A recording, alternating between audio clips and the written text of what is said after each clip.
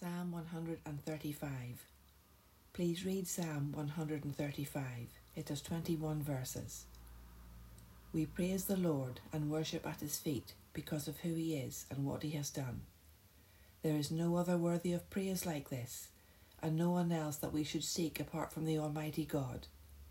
He is the only one who can do as he pleases, for only he is perfect in all his will and deeds. He is high above all and is the one necessary being from whom all that exists comes from. No one can touch his throne or challenge his exalted position. He is the creator of everything that exists and upholds all things by the power of his word. The weather in all its guises is sent and controlled by him. He sends good things and good days, and also the storm and winds. They all obey his bidding, and we see his power and glory displayed in the demonstrations of the elements. He is able to deal with the mightiest king, for they are all under his dominion. He put to death the firstborn in Egypt, and displayed mighty signs and wonders by the hand of Moses his servant.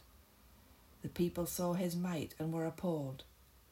God struck down many kings and put to flight the greatest of their rulers, and gave the land to his people, a nation of wandering peoples.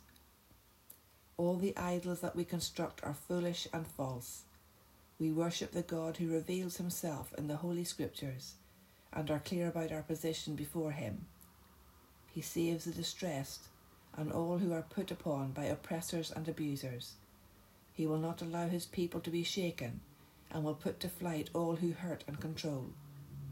We will all bow our knees before him and worship at his feet in repentance and contrition.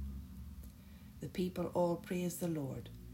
The ministers of the gospel will praise the Lord.